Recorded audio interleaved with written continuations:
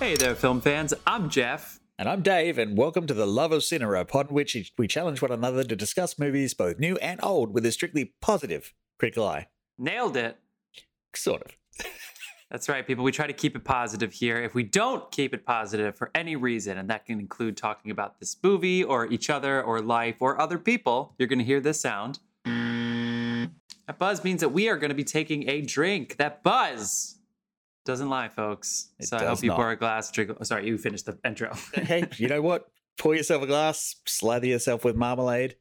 Oh, that went to a dark place. No, I'm going to stop that right now. No, guys. John didn't get the assignment, so he watched the wrong movie. So that makes John and I the only culprits to have done that. Dave, you're holding the fort down. How does it feel to always get the assignment? Well, I made the list, so it's kind of...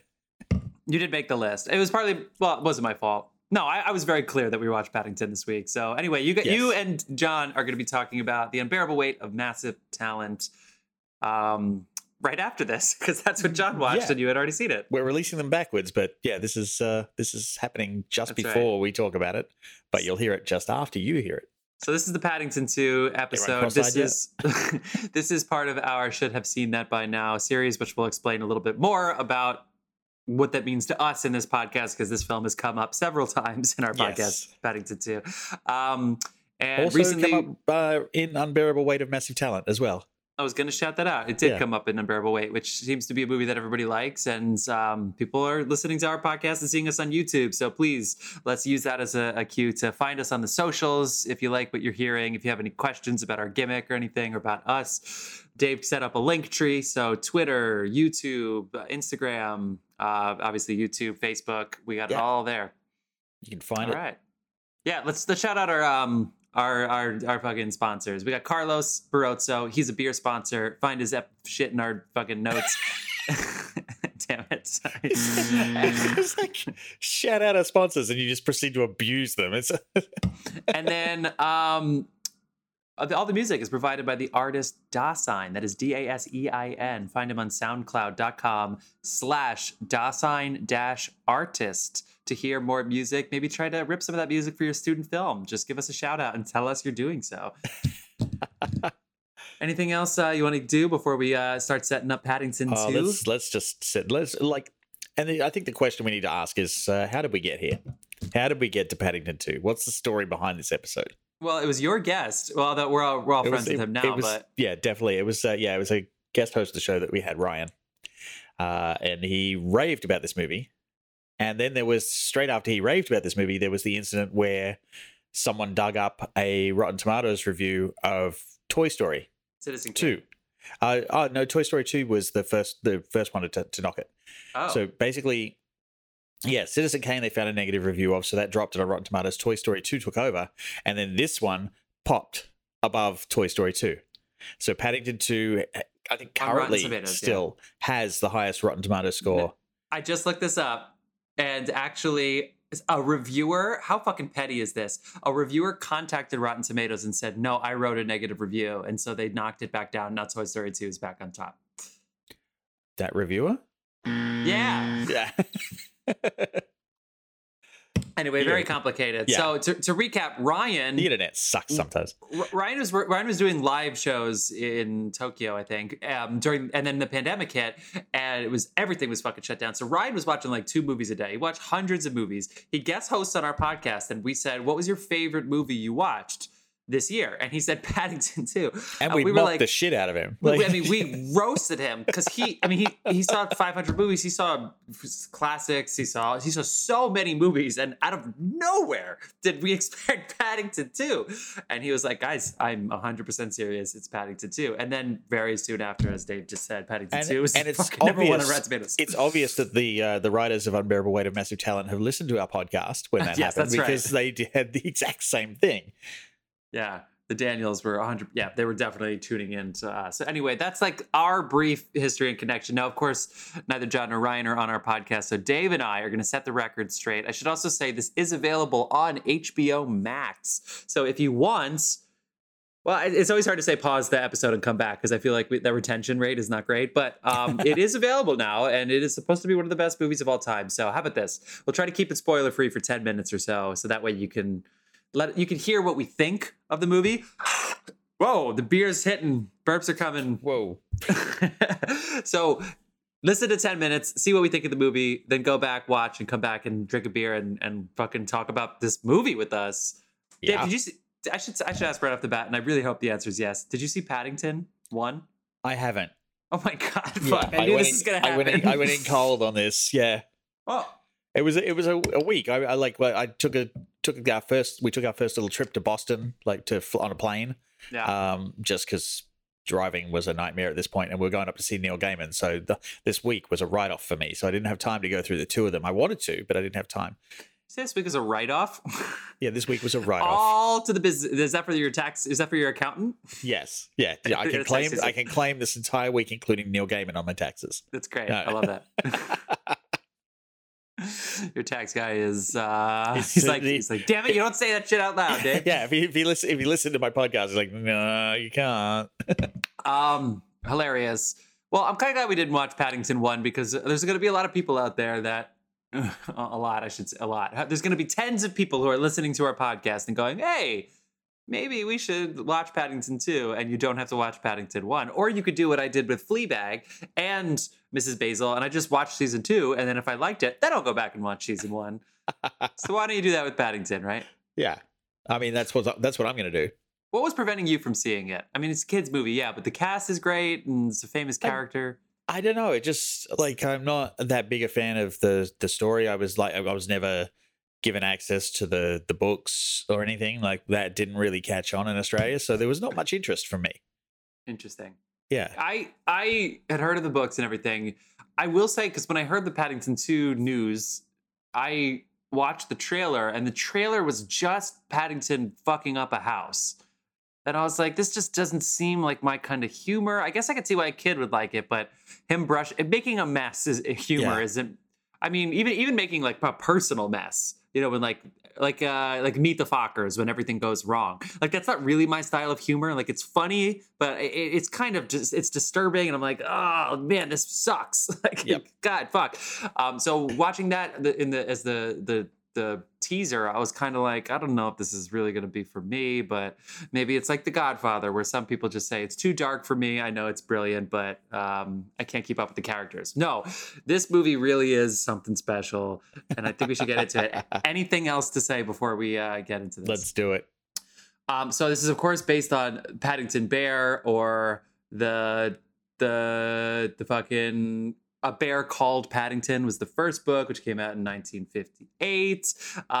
The number of titles, it's crazy. I saw 14 with a collection of anywhere between like 6 and 10 short stories within that title. Yeah, but it's also he stopped writing in 2017. Yeah, I think, yes, that's right. Yeah. So 60 years though. And some of them there were picture books that came out just for younger audiences. So the numbers don't really matter, but a fuck ton in 30 different languages. Tens of millions of copies of these books sold so worldwide. In a couple of years, we'll be reviewing Paddington 32. So Paddington 32. Yeah. So there was also a TV show at some point, etc. It definitely looks like Mary Poppins. So if you want to know what the set is, it's basically Mary Poppins. But anyway, so they made it now into 2 movies with Ben Whishaw, aka the new Q in the Bond series. If you don't know, you're Ben Whishaw. He's also a ridiculously amazing theater actor. He's in a play on the West End right now, and he has won an Emmy. He's fucking awesome. Ben Whishaw as Paddington Bear. Lord. Oh my God. This definitely turns into a who's who, though, like of British film and television. Okay. Yeah. The cast is a selling point. So before I even do the plot, are you ready for this? I mean, these fucking Brits, man, it's like they're so good. They just do children's movies better than us. Why is it that American children's movies are unwatchable for adults? That's a very good question. I mean, what are they doing differently? Name the last American children's movie that was great. Because Harry Potter, for instance, totally a kids movie. So what was the last like great American kids movie? Home Alone? Fucking 30 years ago. Man, I buzzed myself. Shit. I mean, I know the Disney movies are great, I guess. I still think the old ones were better. I think they had a little bit more richness to it. But yeah. Anyway, okay, enough of that. So Hugh Bonneville and Sally Hawkins play Henry Brown and Mary Brown, respectively, who take Paddington into their home. You have fucking Michael Gambon. Yeah, That's Yeah. right. Replacement Dumbledore. And then Imelda Staunton, aka Dave loves Imelda Staunton, aka the new queen in the Crown. But also, what the fuck was her name in the 5th Harry Potter movie? Oh yeah, Umbridge. Dolores so Umbridge. she's Aunt Lucy, who is Paddington's like adopted mother, and takes her in, and gets mentioned a lot in this movie. And Michael Gambit is her husband, Uncle Patsuzo. And then let's shout him out. Julie Walters, legend. You have fucking Jim Broadbent in there. Yeah. You have Richard Ayoade has a cameo. Fucking Brendan Gleeson. What a shout out for him. And then, of course, in this film, the second film, you add Hugh fucking Grant, who I thought was retiring from acting, and instead, it seems like he's doing. I loved it. Like he plays a completely insane, washed up actor in this. Oh wait, I think. Come on, he's coming back. He had that 7-episode HBO series. He's coming back. He's coming back. This movie really is about taking care of your out of work actors, right? You don't take care of your out of work actors, society will crumble. Yeah, look what happens to them. Also, we should really stop wrongful imprisonment. I think that's something that they really want kids to understand, that it's a problem and it needs to end now. Yeah. Anyway, it's directed, both of these movies are directed by Paul King, who apparently was a creator on The Mighty Boosh, which is this very absurd, like Monty Python in the future type British show from the first decade of the 2000s that I saw some clips of it. It's very out there, man, especially for an American audience. I was like, what the shit is this? But he is not going to be returning for Paddington 3, which is in development because he is directing Timothy Chalamet in the new Hot Wonka, Kid Wonka movie. Sorry. Wonka Who Fucks. That's the new Wonka movie. Jesus. Fucking Paddington. Oh my God. I teach voice students to kids. I really hope they don't listen to this podcast. Shit. They do. It's already too late for them. Dave, I'm rambling. Let me just set the plot up, and then I'm going to kick this to you to give us your initial reactions, kind of spoiler-free, even though it's a kid's movie. But Paddington. Now happily, this is on IMDb, by the way. Paddington. Now, I should also write the writers here are Paul King, the director, and Simon Farnaby, and the book is based on the Michael Bond series. Yes. Okay, sorry. Plot. Paddington, now happily settled with the Brown family and a popular member of the local community, picks up a series of odd jobs to buy the perfect present for his Aunt Lucy, or I should say Aunt Lucy's 100th birthday. Man, that's an old bear. That's how big he is. Only for the gift to be stolen. Oh yeah, it's barriers.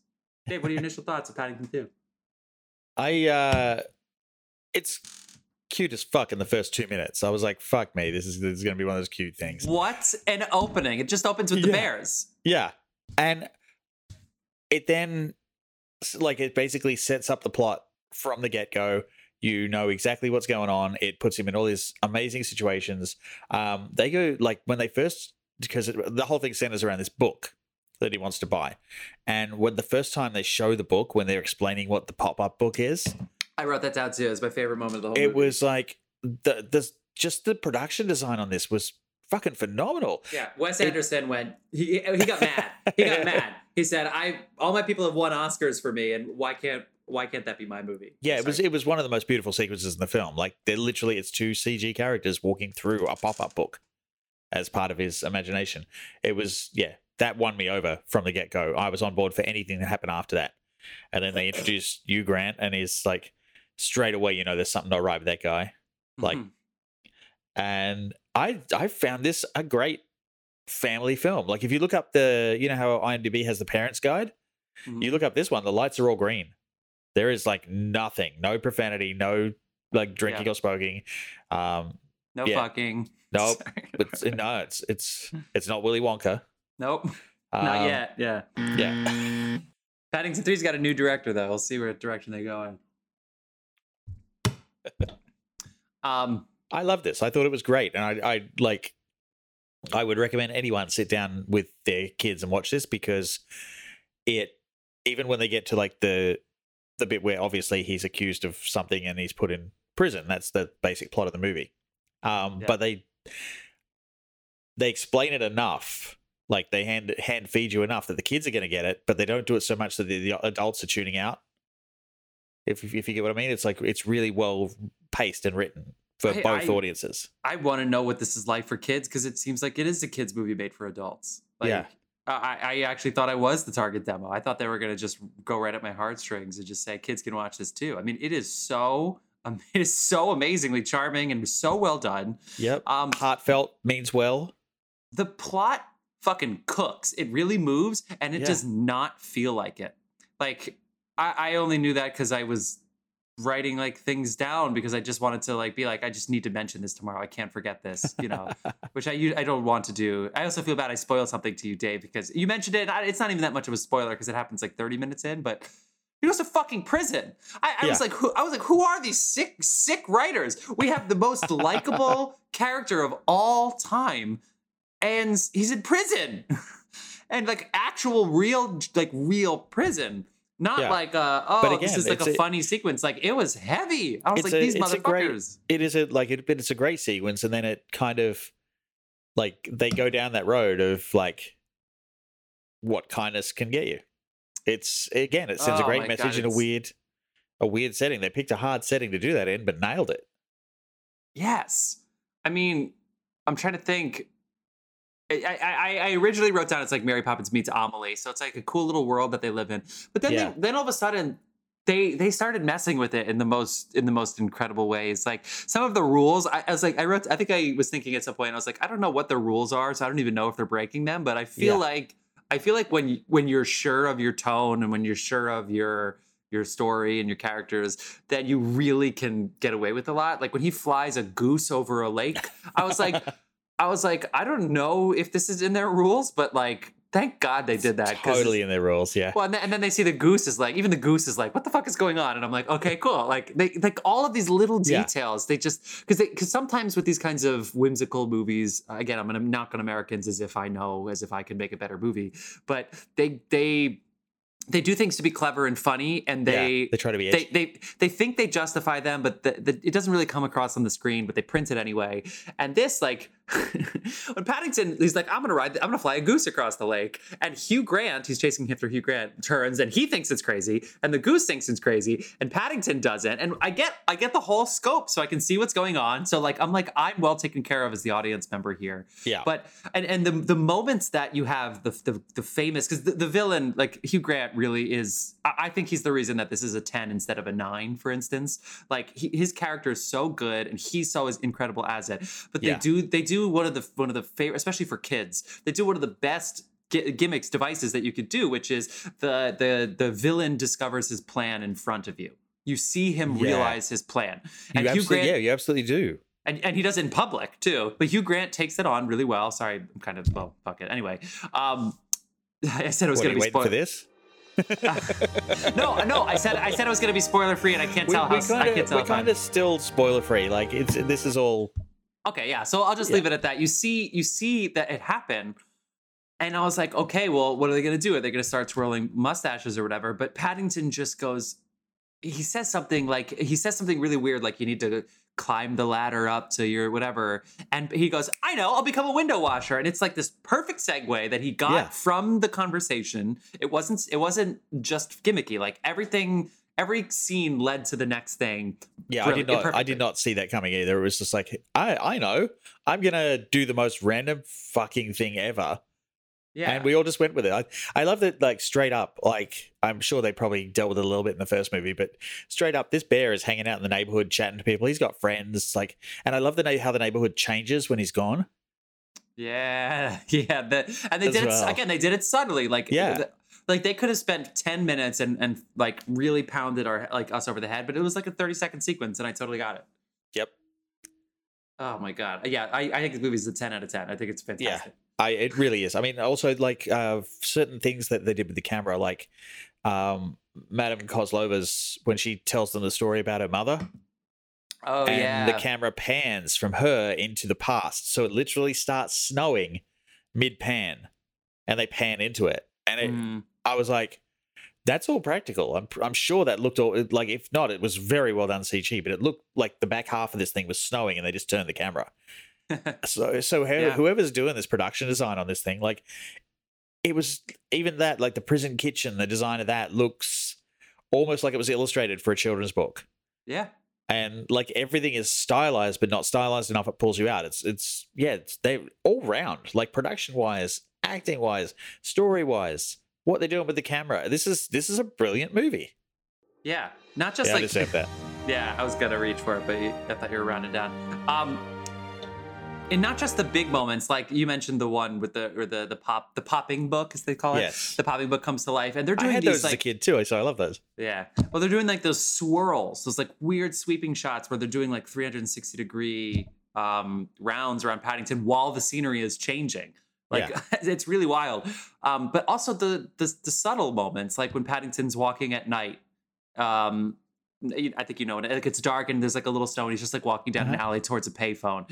It's like it's perfect. I mean, I don't know if it's composite. It looked real. Like it looked like it was a real alley. So I don't know how they put Paddington in there, but like it was done with such taste. It was so great.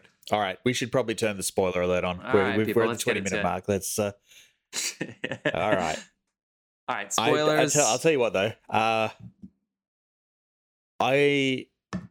Can you imagine making a film like this, just to carry on what we were talking about, like where your like protagonist is literally not in the scene?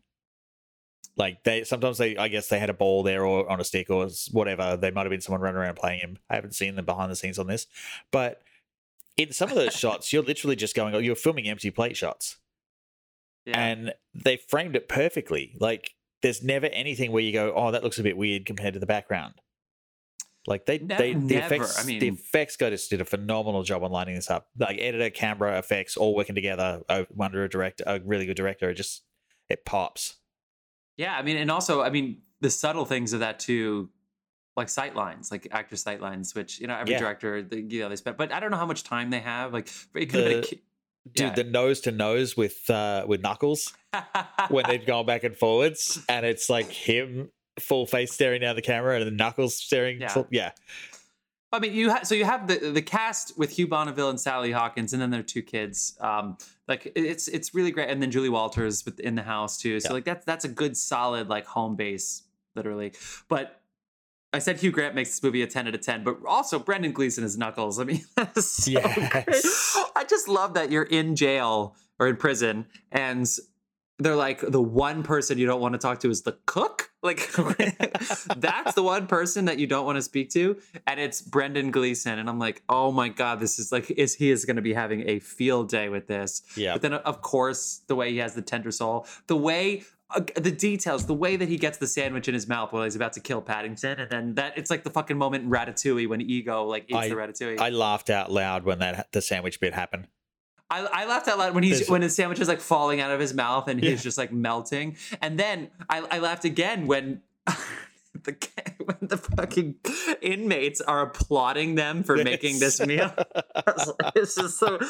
They make this meal and they're all afraid to eat it until Knuckles tells them, and Knuckles is so worried about not pleasing them. This guy that's so hard. It's like he's like all bullies, right? It's that bully mentality of like bullies are really just hurting you to protect themselves or whatever. And then he goes outside and they clap for. I thought it was so funny. But then later on, they get to like the development where Knuckles says something about his aunt. Oh yeah, and disparages his aunt, and he like the shot they do there is amazing. He's tilted his head down. There's this expression that shifts slightly on his face. The lighting dims. I'm like, I too am a big fan of the hard stare. I feel like I've perfected that as well. Oh yeah. But this was just fucking funny. I was like, I was waiting for like the eyes to turn red or some shit. That was really well done. Oh my God, that's really really funny. The whole thing, all of his jobs, he's a window cleaner and he doesn't have like a dryer or a squeegee, so he just uses his fur to like clean the windows. People who didn't even ask for it and he's cleaning their windows anyway. I have to rewind that and actually show Therese because there was one she was watching, I think it was Sing, the first Sing, with the koala, and he jumps on the windscreen and like that's like shimmying back and forwards in that, and she was actually watching that. I'd gone to bed, she was watching it on her own, and that happened, and I had to come out and find out what was making my wife laugh like the fucking Joker in the living room because she was howling with laughter at us. So this is probably going to do the same thing. I hope so. Okay, I want to get to Hugh Grant, but I want to wait for a second. We do. How many kids do you think got turned off marmalade after they saw how it was made? Oh yeah, what the hell? That's Yeah. not what I expect. I thought that it would just come from a jar. I didn't realize he was going to make it from scratch. Also, Yeah, and then it's like, oh, the orange peels go in it. What? I knew that already, but yeah, that's why I don't eat a marmalade. But I actually didn't know that, but Yeah. that's really funny. I love. I think Sally Field was like a good, charming person, nice character. There was a good between the two parents. They had a really solid relationship. They were very unique characters, not just because he got married and she didn't. Like that would have been such an easy trip. Oh my God, buzz me, fuck. Sally Hawk. I didn't even see Winning Time last night, which Sally Field was there. Yeah, that was a flashback to Stay Hungry. Sally Hawkins. Sally Hawkins, who I love seeing British Sally Hawkins because her two most famous American roles are Blue Jasmine and Shape of Water, where she has a British accent and then doesn't speak and then does a She fish. literally just finished that to go and do this movie. Oh yeah, I guess that's around the same time. Shape of Water, you mean? Yeah, she literally just finished the underwater scenes and then came over and is that did right? this. Yeah. Well, and then Blue Jasmine was 2013 and the Paddington one was 2014. So maybe that's the secret. She comes to America, does an Academy Award winning role, and then exports herself back to England. Yeah, I thought the cast is amazing. I loved I love that the prison gets the most amazing fresh fruit of all time. Yeah. Okay. So here are the spots that I want to get to for sure. I want to get to the prison break, that whole sequence, which is very Wes Anderson-y, and then Hugh Grant. Which one would you like to start with? Let's start with you. Okay. So the British Hugh, like that trope is so great. They did it in Shang-Chi last year with Ben Kingsley. Like to have an actual like self-effacing British actor play like the worst version of themselves, but thinks they're the best version of themselves. And they even put him in women's clothing, so the whole gambit of British comedy is there. He did makeup. He did the full. He did multiple costume changes in the act. He had a good Les Mis joke in there too. Yes. He was like, oh, 10 years in prison. He's like, well, I can relate. I did spend 3 years in Les Miserables.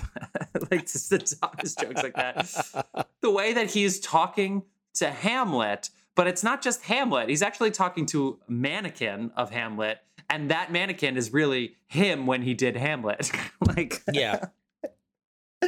It's so ridiculous. It's so fun. Whenever he puts a disguise on, it's him and that disguise going out as a team committing the crime. Like he sees them as extensions of himself. He buys all the costumes, I guess. It's insane. I guess he buys all the costumes because this is another thing that it's like, yeah, it's a kid's movie, but this is for adults. Like adults are watching Hugh Grant do this, and when he is in the dog costume, he makes these dog food commercials that Paddington actually accidentally roasted him for.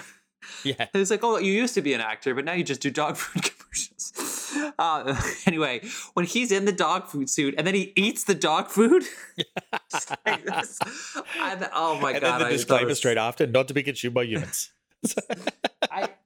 It is so funny. There's so many little subtle statements in there. Like, the nun to bishop transition when he's like busted, they're looking for a crazy nun and a full bishop, and you can see the guard be like, "Oh, I'm so sorry, your royal, whatever they call bishops, your eminence." Yeah, it's like, I'm so sorry. It's like, why is this bishop walking? And then, I mean, I know it's a little early in the podcast, but he's in the after credit scene, and the after credit scene is so amazing. And I hate after credit scenes. But how good is that after credit scene? Yeah. It's like, oh, I guess I didn't have to go to the West End after all. All I needed was a room. But wait, he needed a captive audience. Oh my God, it was so good. Okay. I mean, that's the thing. This movie is fun. And like, but fucking heavy, man. He goes to prison. Yeah. Paddington goes to fucking jail. Goes to Who prison. are these sick people? They have all this like, great fun shit, and then he goes to fucking prison. I found that also like a little bit of a statement on the prison system, because like basically you go to prison and you have these horrible conditions that just turn you into a worse human. And he came in and he refused to bow to that, and he gave them a little bit of like just a little bit of nice and like some decent food, and it changed everyone's personality. I was like, this movie also solved the fucking prison system. Like, oh my God, yeah, they treat them like human beings. Give them fresh fruit, people. Come on. Yeah, nobody wants scurvy. That's that scurvy looked shit. Oh my god, that scurvy looked so bad. Also, come on, the Red Sox joke. It's so great that every kid. Oh yeah, I laughed out loud. How bad can it be? Instant cut to how bad it can be. Also, again, the rules. Like, I know sometimes things are realistic. Like, prison is bad. Is like, obviously they're not going to pretend like it's not. But they didn't put every single outfit in there, and also even in the after credit scene, there's still pink outfits by the after credit scene. One red sock, and then not only that, every single person next time they're in the lunchroom is just staring at Paddington because they're all wearing like this weird pink prison outfit because of one red sock in one washer. Don't you think it's a bad idea to put the laundry release button underneath the laundry thing too? Like, you push that button, I was like, that's really poor planning. But that was definitely for the kids. That one was definitely for the kids. Because it dropped, like, literally the door opened and then the laundry went, phew, and it all dropped like at once on him. Which is why the red sock was on his head. Everything was justified. Everything was justified. Yeah. In every single scene, both characters went somewhere else by the end of it. Whether it was Knuckles and Paddington, whether it was Hugh Grant and Paddington, like, both characters had to change by the end of the scene. It's fucking brilliant. I actually can't believe how well done this was. Me either. And I can't believe we waited so fucking long. I don't know what, and the trailer I watched must have been from Paddington 1 anyway, which I'm still excited. Ryan's sitting somewhere in Australia right now going, thank you. Yeah. I would be curious to see what he would want to say. Okay. But anything that you have on your channel? I love Jim Broadbent as like the guy keeping the magician's secrets too. Wait, you mentioned really quick before we do the prison outbreak scene. Yeah. You mentioned the lady that ran the fair or whatever, and her mom or grandma that was in like the circus or whatever. Yes, she started the fair or whatever. The magician who disappeared in thin air that Hugh Grant is emulating. Yeah. For the first time, and he stole the treasure or whatever it was. That magician, his entrance was he had this like fucking hilarious look on his face. It was so good. I was like, he is a murderer, but man, what a good character. Like, I thought that was so well done. Okay, that's it. Cool. Okay, prison outbreak scene. Prison the whole sequence. What a heartbreaker. So they're going to convince Paddington to break out of jail. He says no. He eventually says yes, whatever. And they're breaking him out. It's so well done. It's like fucking The Life Aquatic meets Shawshank Redemption, but breaking out. Yeah, and they get out, and apparently somebody can fly a plane. Again, I don't know what the rules are, but people in prison apparently can fly planes. It's great. Dude, it's a talking bear. The rule book's out the window. I'm buzzing you anyway for being a dick. No, you're right.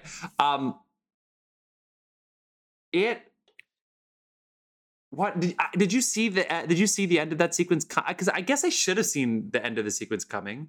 I think there were too many distractions there for you to actually focus on where that was going.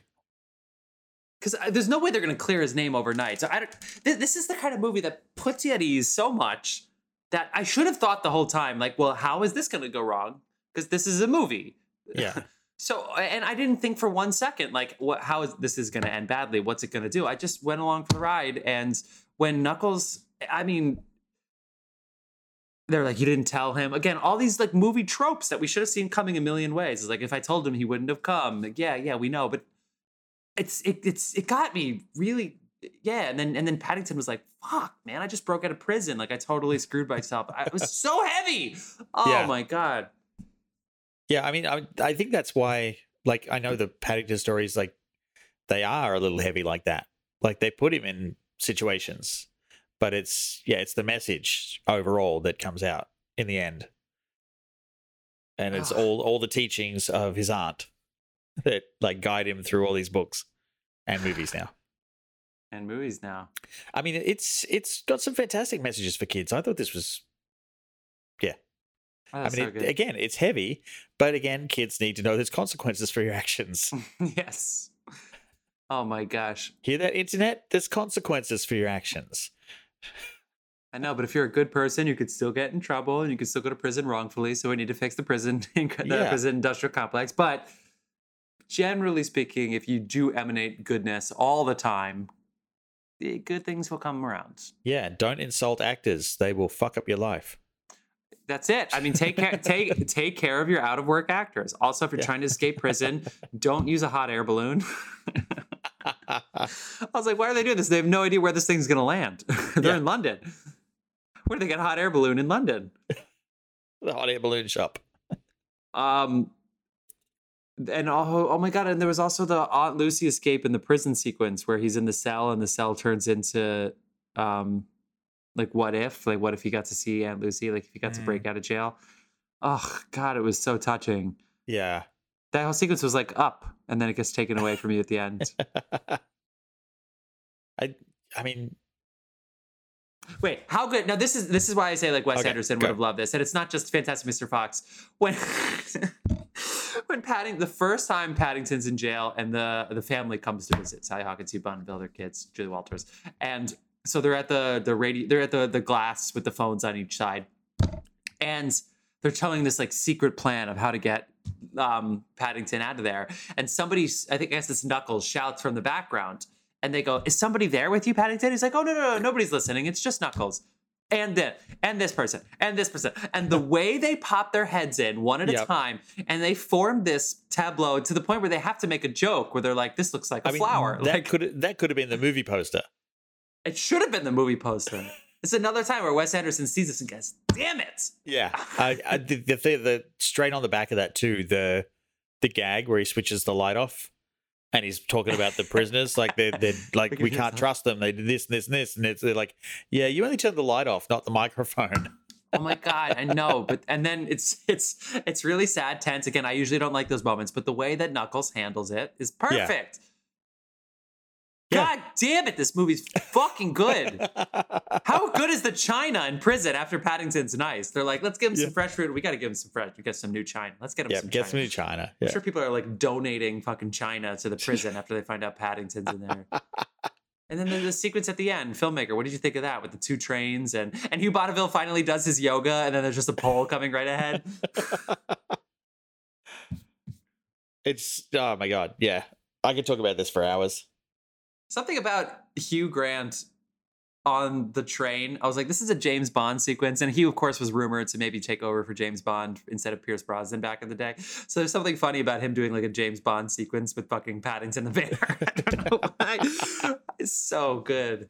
Oh my God. I have nothing to shit on about this movie. This movie's so great. Absolutely not. I mean, I made one disparaging joke about Hugh Grant at the beginning, but even that I have to take back. So like he was phenomenal in this. And I like what he's doing these days. He's on to something. He's on a roll. He's on a roll. So good. I'm excited for Paddington 3. We're going in circles. Yeah, I have nothing else to say about loving this movie. So anyway, Paddington 2. For sure. Sit down with your family, especially if there's kids, and watch this movie. You will not be disappointed. Oh, last thing when the judge's wife finally says, Gerald, I want you to shush. It was like, this is so British. This is so, even Maddie Smith is going, I can die now. The Britishness has been passed on. Yes. Like, I'm just kidding. Maggie, hang in there. There's more room for you. There's more time. She upped him in the new Downton movie. Do I look like the kind of person who turned down a Fiddler in France? Yeah. The trailer looks good. I don't know. My Downton fans out there. Hugh Bonneville, there you go. Shout out. Okay. That's it. That's all I got. That's it. Yeah, well, that's all we got for Paddington. Like you'll notice the more we like a movie, the shorter the episode is. Great. So yeah, this one's pretty short. It's okay. Well, let's round it up. I said we always finish our episodes with a quick round of what you've been watching. Dave, you should probably save the good stuff for the Nick Cage movie. But what have you been watching? Well, I fixed my Disney Plus this week. I was having a little. Your Disney Plus. You are a tech. I was having a little trouble with it on my TV. Like the app wouldn't work, and I found out I finally figured out what the reason was. Apparently, the Disney servers don't have IP version 6, like the new internet format. So if you have that activated, it will fuck up your Disney Plus. So you either need to like switch it over to a different mode, or like turn it off entirely, and it'll load just fine on a Sony TV, on a Bravo TV. Disney. Yeah. Like what? How do you not have the new internet format on your fucking service? But the reason I found this out is because I really, really wanted, because they have that little thing there about 4K HDR. Yeah. And I'm like, oh, let's see what's in there. And I looked, and they've redone like Empire or Jedi, all of the. So I sat down and enjoyed Empire in 4K HDR. Jeez, wait, hold on. Wait, I said yeah, like I knew. They have a separate sections that's like if you have a nice TV, watch here. Well, no, it just lists the ones that they've got on the service that are actually 4K HDR films. Like they've released that. Well, I need to get into that. That's cool. Yeah. So how is Empire in 4K? It looks fucking great. Yeah. Fucking great. What have you been watching? So I actually didn't say this last time, but it was actually from 2 weeks ago. I rewatched Chinatown recently because that's also on HBO Max. And I loved it the first time, but it's been a couple years and I just was in the mood for something like that. And god damn it, it's so good. That's a fun comedy romp with a happy ending. That's I said that to somebody else and they're like, oh, what a happy movie. And I was like, I don't know. I was watching the whole time. I was like, this is awesome. I thought it was great. Yeah, I know they die at the end. I was kind of sitting there. I was like, fuck yeah, say the line, say it. They're like, come on, Jack, it's Chinatown. I was like, yes. Like I know that it ends tough, but man, the movie's good. And then last time I had one episode to go of both Super Pumped and We Crashed. And so it was actually really funny watching the season finales back to back of how We Crashed ends and how Super Pumped ends. And I stand by what I said about Brian Koppelman and David Levy. And they got in the way of their own show just a little tiny bit. Like, and also to all you filmmakers out there, if you get Pearl Jam's full catalog, don't use it in every single movie moment. Because I got so sick of hearing Pearl Jam. I was like, first of all, there's no fucking way that the founders of Uber were listening to Pearl Jam everywhere they went. Was it as bad as Live and Let Die? Yes, where they played the song "Live and Let Die" like 4 different ways. Yeah, literally, like every time there's a moment, they start playing Pearl Jam, and I was like, guys, this is in 2017. They're not listening to Pearl Jam. Stop it. Like, I know you bought the catalog, but even the writers, every single scene was like, I saw this movie Life, with Ryan Reynolds, and then they got this sequence, and that's basically like what's happening at Uber. It's like, oh yeah, well, when Jackie Robinson first came into the league, it was like, and every single thing was a metaphor that was about sports or pop culture, and it got to the point where it was like, guys, you are standing in front of the camera, like you are, get out of the way and let your characters just behave. I got pissed off at that. Yeah, that's fine. Well, because these are good stories and the shows were done really well. I really like that Super Pumped kept it kind of like PG-13. Like they didn't, they could have been more grotesque and more ridiculous, but they kept it. And We Crashed, I actually really liked the way it ended. So anyway, that's it. That's my story. That's my speech. They didn't. No, well, I know they didn't, but they're still billionaires. So like, I don't feel bad for them. Okay. I feel bad for all the employees of these companies. But anyway, that's for another time. So that's what I've been watching. I guess that's it for us, Dave. That's it for us. You're going to go ahead and do this episode with John. So everybody, check out our feed. We were talking about some cool movies, and we'll see you soon. We're on TikTok now. And we're on the talk, man. We're putting our highlights up there. I've got a thing going. Apparently, it's almost impossible to get kicked off TikTok, but I'm putting the dirtiest things we've said on there. Come on, let's go. Yeah, let's get banned. They won't send us to the teenagers who just want dancing videos, but we will find you, listener.